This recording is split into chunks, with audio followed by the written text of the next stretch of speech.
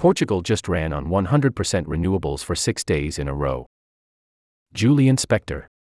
One recent autumn afternoon, I watched the Atlantic gusts collide with the cliffs that rise above Nazaré, Portugal. Rain pelted down, and the world-renowned swells rose into walls of water that even the most death-defying surfers reach only via jet ski. For me, this looked like a rained-out, late-season beach getaway, but for the sliver of Iberia that is Portugal, it looked like a bright future.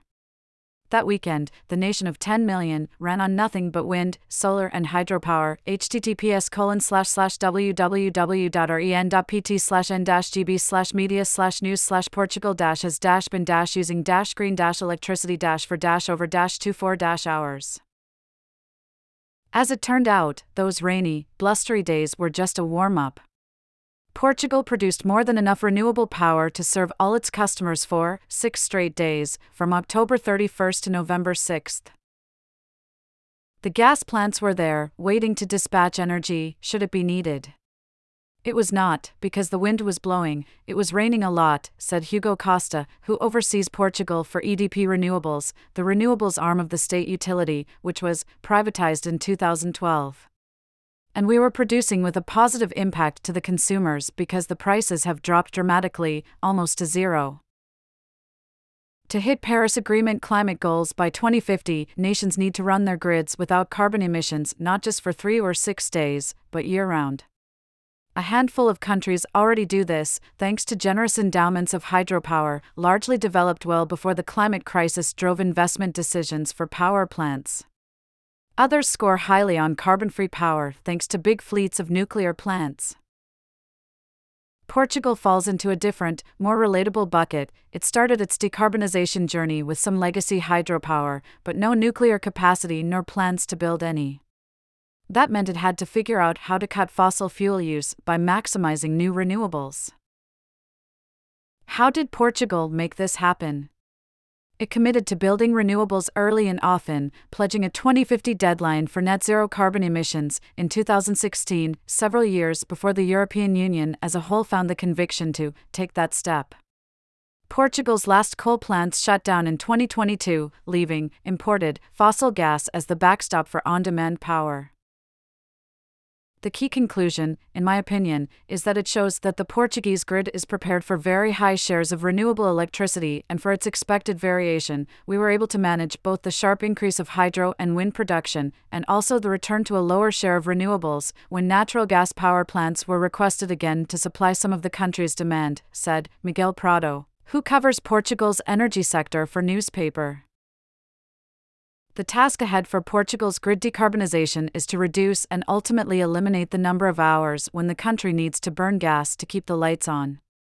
Leaders want gas generation, which made up 21% of electricity consumption from January through October, to end completely by 2040. https://www.reuters.com/sustainability/climate-energy/portugal-doubles-2030-goals-solar-hydrogen-capacity-2023-07-03. To reach its climate goals, Portugal has focused on diversification of renewable resources. Instead of depending primarily on wind, water, or sun, it blends each into the portfolio and finds ways to make them more complementary. The country's power companies are now chasing major additional offshore wind opportunities, expanding solar installations and repowering older onshore wind projects to get more out of the best locations. Anatomy of a 6-day clean energy streak.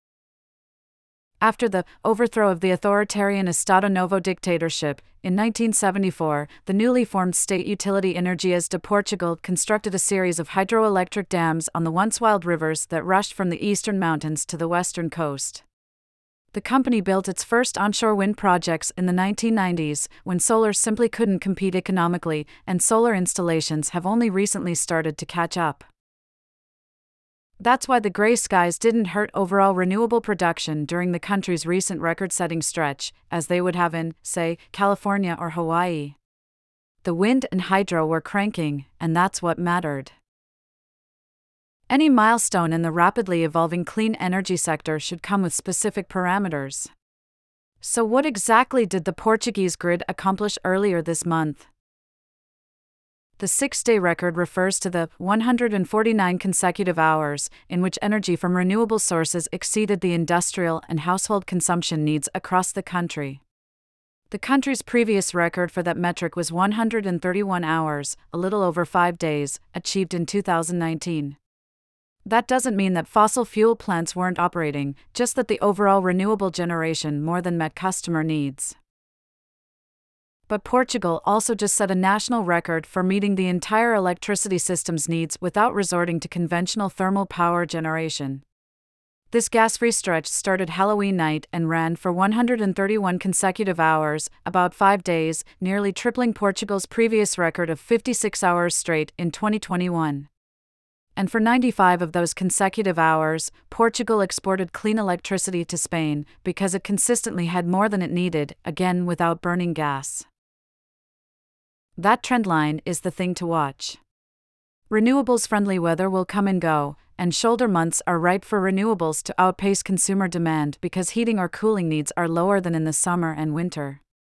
But the last time Portugal had ideal conditions for a renewables record, it only lasted 1/3 as long without burning gas.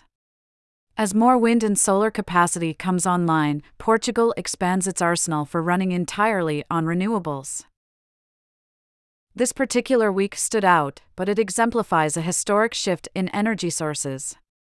Natural gas use for Portugal's electricity production fell 39% year-over-year for the period from January to October, according to REN. That brought overall gas use to its lowest level since 2006. Portugal has made grid decarbonization perfectly tangible for itself. To reach its climate goals, it needs to take the playbook from this 1 week in November and run it for longer periods of time until eventually it doesn't even need gas on standby.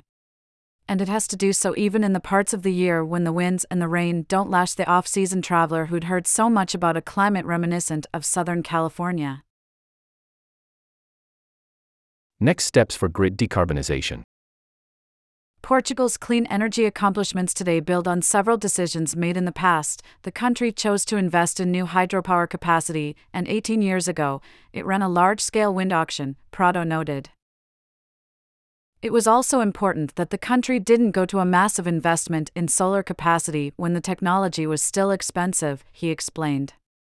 Now Portugal is facing a huge demand of developers to build new PV utility-scale plants, as well as a big demand for decentralized solar projects, taking advantage of a low-cost technology to increase the share of renewable energy in the years to come. The country still has a steep task ahead to hit its national target of 85% renewables by 2030, Prado added.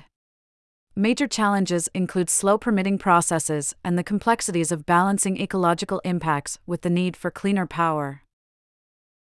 One way to mitigate delays in permitting new plants is to refurbish old ones.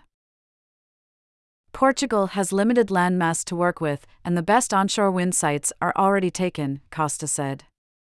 But early projects still run 500 kilowatt turbines, while new turbines can produce 6.2 megawatts. Thus, swapping an old turbine for a new one could unlock 12 times the existing capacity. EDP Renewables is doing this strategically to increase production at times when projects aren't hitting their full export levels. Such upgrades produce more clean power throughout the year without necessitating grid investment to handle surges of power. EDP Renewables is also investigating hybrid power plants, which combine wind and solar at the same location. If we combine wind and solar, what we see is that there is a big complementarity, Costa said. Typically, when we have wind blowing, we don't have sun. And when we have sun, typically we don't have that much wind. Grouping developments like that dilutes the fixed costs of construction, making them more rational, economics-wise, Costa said. In other words, developers can save money compared to building the same resources in separate locations. Portugal currently has no large standalone battery storage plants, though some batteries sit alongside solar or wind projects. The storage built into the hydropower networks has sufficed until now to balance swings in other forms of generation. But as renewables push ever higher in their share of electricity production, the need to rapidly store and discharge power will call for more batteries, Costa said. The most ambitious part of Portugal's clean energy expansion isn't even happening within Portugal's terrestrial borders. Having tapped the choicest onshore locations, the power sector will grow wind installations by looking offshore, in waters so deep they demand floating turbines. A few path-breaking projects globally have proved this is possible, but it remains far less mature than the offshore turbines mounted to shallower sea bottoms. Back in 2011, EDP Renewables tested a 2-megawatt floating turbine supplied by American company Principal Power, and it valiantly survived pummeling by 17-meter waves off northern Portugal. The company followed up with 3 8.4-megawatt floating turbines, and even managed to secure project financing from the European Investment Bank. We have a lender who is confident about the cash flows that will be generated by the project and is not relying on any kind of guarantees from the sponsor, Costa said.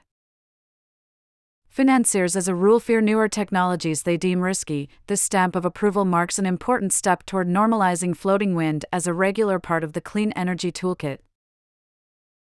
That's exactly what Portugal aims to do. Its target is to build 10 gigawatts of offshore wind, which will have to be floating. These projects still have a lot of work to do, so Costa said not to expect them until the 2030s. But the government is set to hold an auction for 2 gigawatts of offshore development in December. That timeline is less certain as a result of this month's resignation of Prime Minister Antonio Costa due to, of all things, a corruption investigation centered on green hydrogen and lithium interests. This government won't be able to make relevant decisions in the coming months until the elections in March, which would delay the launch and conclusion of the first offshore wind auction, Prado said. Other auctions for green hydrogen, renewable fuels, and energy storage are likely going to be pushed back, too. That unexpected interruption doesn't change a broad political consensus around the need for more clean energy. But for now, it'll just be the surfers and the fishing boats braving the massive Atlantic waves.